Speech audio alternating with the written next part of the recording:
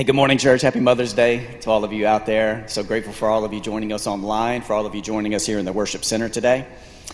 And I have someone joining me for the message today, and I'm super excited about this. This person was born near Houston, Texas in 1957.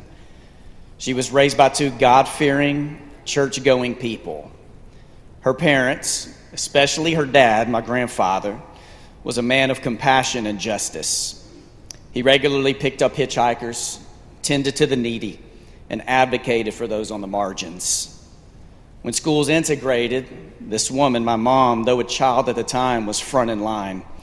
Her parents were adamant that their children would be a part of growing a better tomorrow, not prolonging the problems of yesterday.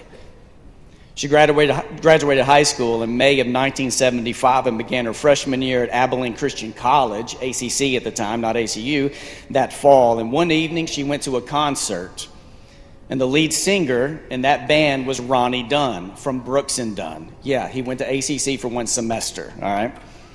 The drummer in that band was a man named Rick Ross. My dad, not the rapper. All right. They met, they dated. A year later, they got married. In 1975, they had their first child, a daughter. They named her Jennifer. We called her Jenny. 31 years later, as many of you know, in 2010, they buried that daughter. In 1980, they had me. And we don't have to go into it today. It was probably the greatest day of their lives, arguably, filled them with joy. I think we know that, all right? And I'm reminded every September that 1980 is still on record as one of the hottest summers in recorded history. And I think every year I get older, that summer gets hotter and hotter. 3 years later, after I was born, my brother was born, but who cares? It's just a younger brother. All right? We love him. He's great. When my brother went to kindergarten, my mom went back to finish her degree in childhood education, where for a few years she taught first grade and kindergarten. And in her late 30s, a new passion arose in her life for counseling. So after receiving her master's degree, she became a well-respected, successful, sought-after marriage counselor. Years later, I would find out that her first few years of marriage counseling, she worked with a lot of professional athletes and never told me any of them, which I know there are laws to protect, like client, therapist privilege, but if you're in the family, you should let them know a few of those things, but she never did. At that time in her life, the Lord grew her platform to minister to women. She taught classes in her church, traveled to retreats, spoke at conferences. I've always said that my dad, who is here today, taught me to love the Bible, and my mom taught me to pray. And both of them didn't just teach me, they modeled in their lives what it means to love Jesus. In 2008, she launched her own counseling center, Wise County Christian Counseling, and it was a risk at the time, but she was ready. In 2010, she hired her first full-time employee. And days later, my sister got sick, went into the hospital, and died. Yet God's favor rested on that counseling center in Decatur, Texas. It grew, and through death, God brings life. Though God did not orchestrate my sister's death so a grief center could be born, God can use moments of brokenness to bring incredible life that gives others life. Wise County Christian Counseling and Jenny's Hope, which is the grief center, now serves thousands of people every year, where my mom and her team are called into sacred spaces. When there was the shooting at the church in Fort Worth a few years ago, by that afternoon, my mom and her team were on site doing grief work. In their county, when there are tragedies, shootings, when there's suicides, when first responders die in the line of duty, my mom and her team are called into those places to do work. In 2018, she was diagnosed with breast cancer. 5 radiation treatments later, she was clear, and not once did she lose joy.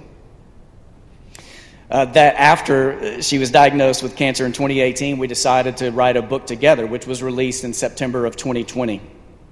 And it is a book it has sold a few thousand copies, mainly due to being picked up by grief groups and widow groups and church leaderships around the nation who use that to help train people, equip people, help people work through grief. When the book was released in September of 2020, that same week, my mom found out that the cancer had returned. And over the next year, she'd endure 7 surgeries, 4 chemo treatments, I believe 31 radiation treatments, and then she rang the bell, and we celebrated. And throughout that journey, she did not lose her joy. Can I just see a show of hands for my cancer survivors in the room today? Just a show of hands. A couple of months ago, my mom went to have scans, and it showed new spots, and the cancer has returned again. It's a good prognosis, but they do call it non-terminal stage 4, which will be with her for the rest of her life.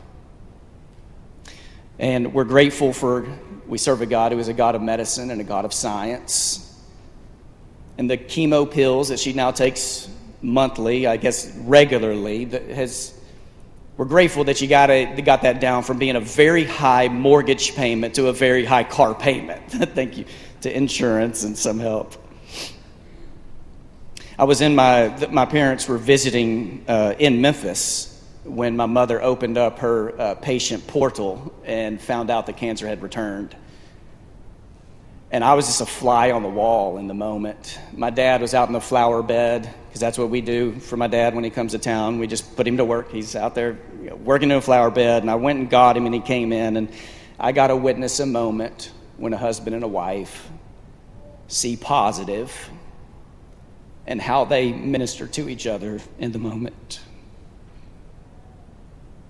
There was loyalty and covenant and a commitment in that space as they held hands and prayed that they will declare every day of their lives that they will live with peace and joy.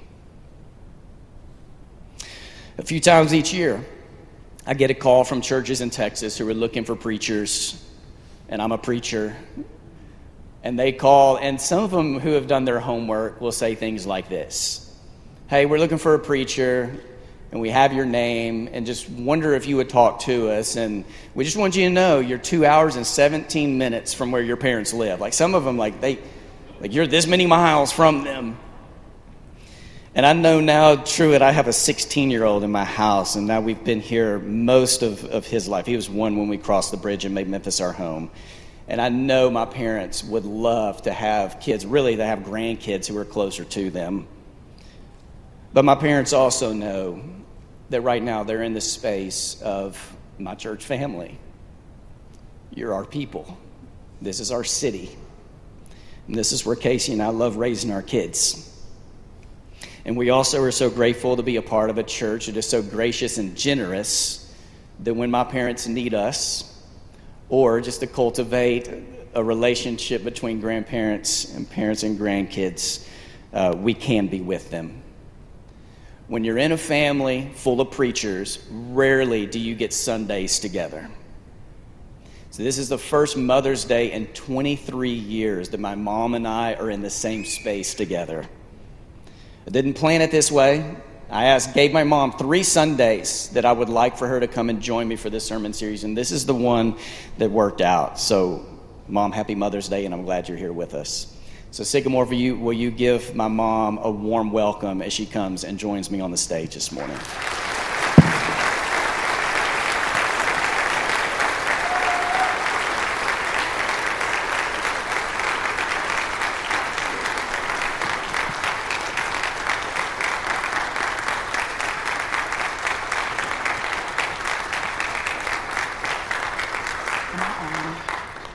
How was that for an introduction? Whoa. I have a Kleenex in my hand. Well, hey, Mom, let me have you do one thing before we kind of jump into some content today, because I'm assuming you have never been on a stage in front of a crowd in a worship center on a Sunday morning, especially on Mother's Day. And I know you work with a lot of women and moms, and you do a lot of grief work. So would love for you to take an opportunity, and this is so broad, but what is a word of blessing you would like to speak over people on this day? Thank you for giving me this opportunity. And let me just say, I'm humbled and I'm so honored to be with you. There's nowhere I'd rather be this morning, to be with Josh and Casey and the boys, but to be with you is so special for me. You've ministered to me across the miles. Some of you knew me already and some of you didn't. And the giftings you've given to me have just been so powerful. And your text messages of prayer have been so powerful. And what mother would not be blessed by this? So grateful. Thank you for your sweet words. Had one year wrong that I think is important to point out. I graduated high school in 75, but you said I birthed Jenny in 75 too. I did not. I was a very young mother, but I birthed Jenny in 78. I just want to make sure that you know that. I don't know why that's important to me. I just need to say that. So anyway, blessing over Mother's Day. I don't believe that there is a role I've enjoyed more than being a mother. So for those of you in this room that are mothers and in a celebratory mood today, I offer blessing to you. I know that the Lord has things in store for you, and I want to encourage you to use this day to catch your breath. And may you feel appreciated today. May somebody let you know how grateful they are for your ability to mother. And may you continue to love and to form your children on the path of Jesus. And may your home be filled with peace and joy. But as Josh already said, in 2010, I knew the silence of one call not coming. All the children were in ministry at that time, so that's what we did on Mother's Day. I got phone calls. And in 2010, I only got 2. And that third call not coming after Jenny died was just deafening. So for those of you in the room that are in sorrow today, for whatever reason, maybe through death, maybe through estrangement with your own mom or adult children, or maybe an empty womb, your dream did not come true of having children, I want you to know we see you and we hear you. And I love what Josh said earlier, Josh Nix, I think it was him, said something about that we mothered together in a church. And I think that's so powerful, but I want to speak this over you too. May your home, too, continually be filled with peace and joy. Even as you walk hard, even as you walk in sorrow, don't miss the gifting of the Lord that hold hands with pain and grief. But may your homes, too, be filled with joy and peace. So happy Mother's Day to all of you women in the room. Yeah, thanks, Mom. So we're in a sermon series right now called Squad, Why We Need Each Other. This is going to be about a 6-week series, and it's based in Acts chapter 2, verses 42 through 47. And in Acts 2, 42 through 47, this is right after 3,000 people, a few thousand people were baptized on the day of Pentecost. But Acts chapter 2 ends not just by arguing why people need to get saved or be saved, but what do saved people do? So when I knew we were doing a series on the power of connection, because we live in a time right now, not just as a church, but in a culture where we struggle with connection. There's so many things that are causing disconnection, and we can name all of them. And I knew in this series, my mom has given so much of her life to helping people connect. And a lot of times, it's not that you're being proactive. I know you do this some. It's not that you're proactive in trying to help generate connection. It's you're getting people when there's disconnection. So you're trying to piece things back together. And in a lot of ways, when we show up on a Sunday, that's what we're doing. Like, there's so many things that are disconnected. Can we help sell each other, believing that we are in desperate need of connection? So I knew I wanted you to come and share with our people today about the power of connection and disconnection. It just happens to be on Mother's Day. Next Sunday, I want to talk about the power of evangelism in Acts chapter 2, because when the church was connected and devoted the way God wanted them to, the Lord added to their church. The Lord added to his church. So the way Acts chapter 2 works is devotion in the church, living out unity in Christ, became a witness to the world of the love of God. It's still true today. Here in a few weeks on Memorial Day Sunday, I will be out of town. Casey and I are going to take our first and probably our only vacation of 2023 to celebrate our wedding anniversary. I have a friend who's going to come and talk about the power of worship. That first Sunday in June, I want to talk about, in Acts chapter 2, you get this beautiful image of connection. But throughout the rest of Acts, especially the more diverse the church becomes, the more connection became difficult. So we're just going to talk more here in a few weeks about the power of really disconnection and why we need connection. But today, Mom, I'm going to hand it over to you for a few minutes. I'm going to grab a stool. I'm going to sit right here. And I may do what I've done most of my life, is interrupt you at some point. Okay. I will try not to, but I want you to share with our church today just the power of connection, disconnection, some of the wisdom you have to share, and I know we'll join each other again here in a few minutes, all right? That would be great. Thank you. Thank you. You know, before I even start with this, Kip, I want to thank you for the songs this morning. They so blessed my heart. And praise team, thank you so much. I felt so, when we're talking about connection, for those songs, I felt so connected with him, with the Lord through those. So thank you for guiding us there. And that is what happened in Genesis, isn't it? Creation. The beginning of Genesis, we were wired, Adam and Eve were wired to connect with the Lord and to seek his face. But they were also hardwired to connect with each other. So much so, there's even a hormone called oxytocin. And oxytocin is known in the therapeutic world as our attachment hormone. We have it when we have good conversations, when in marriage there's intimacy. Childbirth typically floods a woman's body with oxytocin. It's when we attach, when we feel good, safe, solid connection. There is nothing while our feet walk on dirt that is more peaceful for us than when we're connected to another or anothers, when we're connected, when we enjoy sweet relationship. But also in Genesis, it's like who knows how long, but it felt like we go straight from the creation story to the story where the power of darkness rears its head. And at that moment where sin was birthed, there was another birth that happened then that we still struggle with, and that is the birth of fear. And what fear has done is create for us atmosphere of disconnection. Fear. If I were doing a marriage conference today, and I'm not, we would talk a lot about fear in the marital relationship. My favorite marriage book is How to Improve Your Marriage Without Talking About It. Great book and I won't go into great detail with this. I'm saying that to myself, not to you. Don't go into detail. Don't go into detail with this.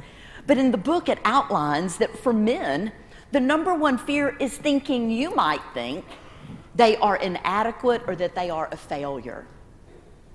Men struggle with being seen as all that, as the one, as good enough. Women have another fear that we have, again, from birth until death, just like the male fear. It doesn't mean we can't speak into it, doesn't mean we can't get better about it, it just means we have a heightened propensity for it. Females have another fear, and it's the fear of isolation.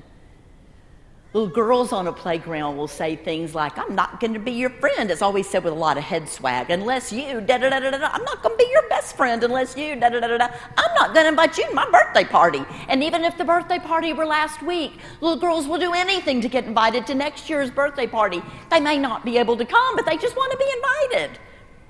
On a first grade playground, little boys say things like, bet you can't. Sam's faster than you. And even if Sam had won every race all year long, I've never heard a little boy go, you're right, Sam's faster. Because those are fighting words in the male world. And so you put those two in a marriage relationship, and we got struggles, but those aren't the only fears we have. As we begin as children to have relationships with people, there's some fears that pop up for us. Things we learn to silence, things we learn to calm. Connection is the number one calmer of all fears. Even if a husband and wife, even if two friends can't solve the problem, to sit with each other and say, you know what, I hear you, I disagree, I hear you, but I'm not walking away from you. We're still going to be friends. I heard this the other day, that just because somebody calls you their enemy does not mean you have to be theirs. We want to keep, as far as we go, as Jesus followers, as Jesus disciples, I love the prayer earlier, followers, we want to keep open heart for connection. And so this morning, I've got 4 things I want to share with you about the power of connection. 4 things, because I think it's so powerful. I was in Memphis with Casey at a Bible study, a downline Bible study. I don't remember where we were. But there was a speaker that night who had never been married. She was single. I knew the verse she quoted that night. I don't know if I know it in song. I don't know if I ever sang it. But I know this verse, and you do too. But I heard this speaker say it with such conviction that it really did change the emphasis of my life. She was in her early 40s, and she said, when I was about 20-ish, I was engaged to a man.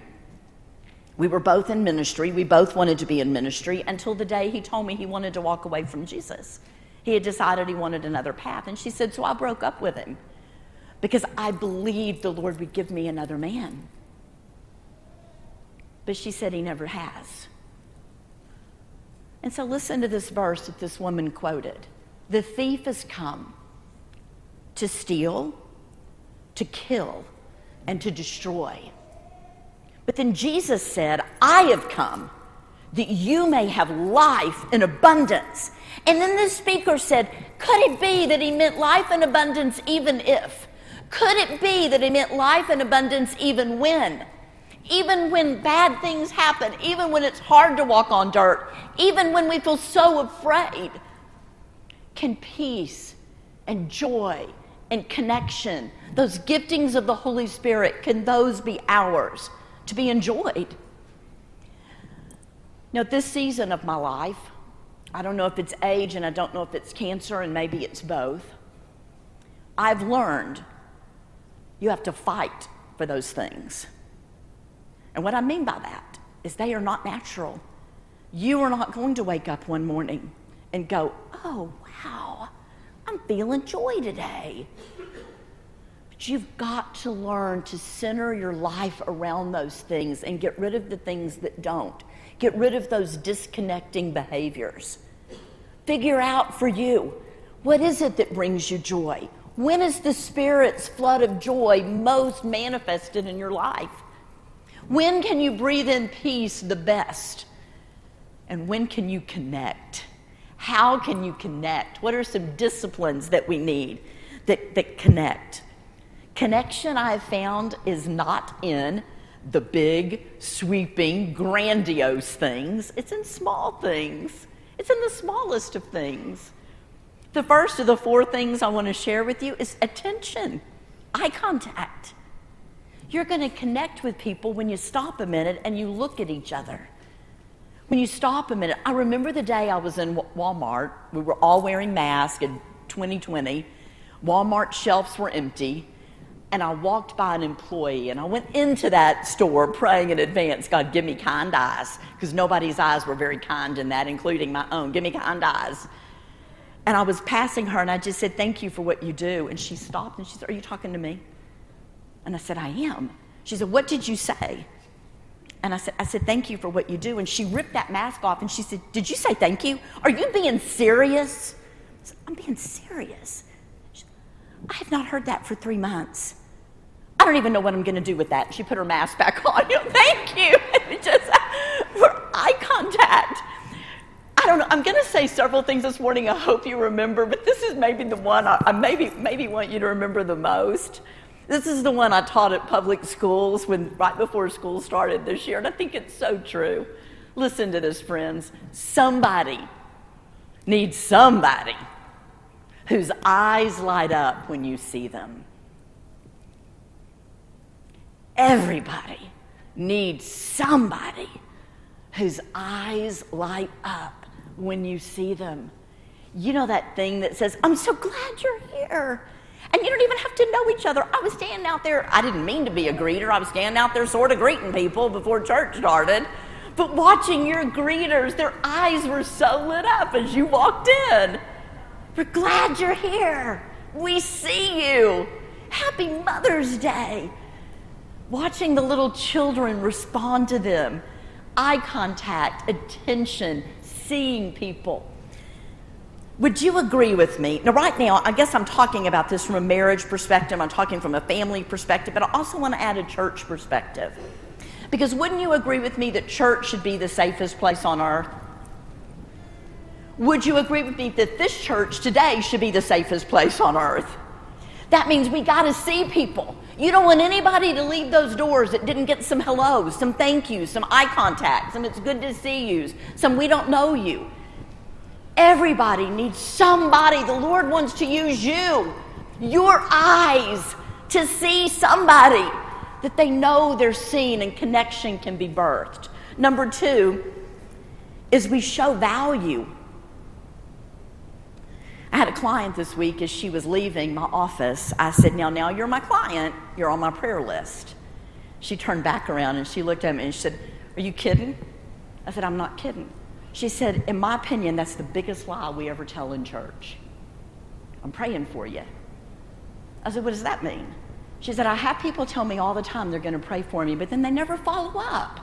How can you be praying for somebody if you don't say, hey, how'd that doctor appointment go? Or how's this going? If somebody opens their heart to you and shares something with you, follow up. Show value. Show value to them. Husbands, remember. Wives, remember when there's going to be a hard thing that your partner has shared. Parents, remember when your children share something that's bugging them and we ask. Third, I put eat together. What I really mean by that is share time together, but eating together is my very favorite way to share time together. I read in a book this last week that it's hard to hate somebody up close. And I think that's really true. We're living in an age, I think y'all are in Memphis too, I know we are, where it's us and them. Lots of us's and them's. And in church, that should not be so. Is it okay if I say, for the followers of Jesus, that should not be so? We're into us's. Because at the base of the cross, yes, at the base of the cross, we are all more same than we are different. All of us. More same than we are different. And we want to walk beside people with our arms beside people, eat together, hearing stories that may be very, very different from yours, but through eye contact and through curiosity, there's connection birthed. If it's not like an experience I've ever had, I want to say, tell me more about that. Sometimes I have clients ask me, do you understand what I'm saying? And I don't, but I want to. Keep talking to me. Keep filling me in the gaps until we can get to an emotion that I go, oh no, that I get. I hear that. Talk to me more about that. There is something powerful in shared stories. Shared stories. Curiosity. The fourth one, I have my notes typed up. The fourth one I didn't type because I wasn't sure if I was going to tell you this one or not, and it's the number one way. But I wrestled with it, and I thought, it's so hard to do. Do I really want to say this with a group of people I don't live close to that I'm going to say and walk away? But I am going to say, I have to. So I wrote it in there a couple of days ago. Number 4 is to practice vulnerability. Vulnerability requires bravery. My definition of brave is the Spirit at work in me. Vulnerability is going to be fearful. You're going to be afraid of it. That's how you know it's vulnerable. But I believe definition of bravery is doing something I'm scared of. I don't think it's brave if I wasn't scared of it. I think it's really brave when I do things that I'm afraid of, but I go ahead and do them anyway. And so it might be to say, I love you to a friend. To say, I love you again to your partner after an argument. To tell somebody that you need to talk to them because maybe there's damage we need to clean up and we need to get into the practice of forgiveness. Now you'll notice I use the word practice a lot, and I think it's one thing to throw out, I love you. I think it's a whole nother thing to practice love towards someone. I think it's another thing when I say I want to connect with you, but it's another level when we say I want to practice connection with you. I want to enter into the verbs of this. I want to enter into the action of doing what the Lord's called me to do. To practice vulnerability knows you're going to be afraid. Let me give you an example. We went to eat one day with another preacher and his wife, Sunday lunch. And after the lunch was over, the men went to another room and the wife stayed at the table. And one of the wives pulled up a chair beside me, and we were kind of sitting like this across from each other, knee to knee and eye to eye. And she was asking me about grief. This was probably 18 months after Jenny died. And I looked at her and I decided at that moment I was going to be vulnerable because I just didn't have, it was just all out there. I just didn't have any strength to cover it up that day. And I told her, I said, I feel so afraid of everything. That C.S. Lewis quote is coming true for me, where C.S. Lewis wrote after his wife died, I had no idea that grief felt so much like fear. And this woman said to me, no, you aren't. You're a strong Christian woman. And strong Christian women do not act afraid. Okay? I sat up. She sat up. I started talking about the weather or my sons or something else going on, but the moment was done. I wonder what I missed that day of the power of vulnerability if she could have held space with mine. Am I mad at her? Not at all. Because I just don't think she had the capability that day to hold vulnerability with me, to hold space with me. That's a powerful move on her part too, to be able to sit in the uncomfort, the discomfort of somebody saying, this is really hard. I feel scared. What was she going to say back other than just listen to me? But how many times have you in your own life that you've been heard? You shared something vulnerable. Maybe after a miscarriage, maybe after 6 miscarriages, you were going to try again and you tell a friend. That's vulnerable. That's so vulnerable. Maybe a widower, the first time you even think you might go on a date again. Oh, that's vulnerable to say that out loud and to do. That's vulnerable. But to be able to tell somebody creates real connection. Now, those are pretty grandiose moves. Do I think it always has to be? I don't.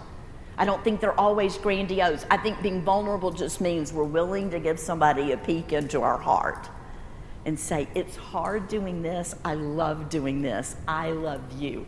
Able to speak vulnerable thoughts as far as one of my favorite things. I have an elder's wife that sits on the same row as me, and they buried a daughter, their only child. And during the Lord's Supper, it's a connection for us because one of us will look at each other during that and we will say, the tomb is empty. And the other one will speak back, the tomb is empty indeed. Or maybe we'll change it up on a Sunday and say, he is risen. And the other one says, he is risen indeed. But we do that every Sunday where now we don't even have to make noise. We just read each other's lips. That's connection. Somebody in this room needs to hear that this morning, that the tomb is empty. Now, I believe that peace and joy and connection are giftings from the Holy Spirit. Now, remember I said, we are hardwired by God for connection. And so, it's like at Christmas, or maybe Mother's Day. Let's go with Christmas. Somebody gives you this beautifully wrapped gift. And it is so beautiful. I mean, they thought about the paper. It's in your kind of paper. Like for me, it would be gingerbread men. It'd be in my paper with this beautiful bow and ribbon on it. It's got my name written on it. But if I never open the gift, I just go, this is so gorgeous. I love it. I love it. And if I hold it for the whole year or years, but I never open the gift, it's like the gift never happened. And sometimes I think we can get confused with the Lord like that. Friends, listen to me clearly with this. I believe, everything in me believes that no matter what road we're walking, whether it's grief, whether it's cancer, someone else's, broken relationships, whatever is happening in our lives, the Lord gives us the gift of joy, the gift of peace, and the gift of connection. We've just got to get brave enough to open the gifts and walk with them anyway. Jesus wants to give us those things. And he wants you to help somebody else open their packages too. What you got? Hey.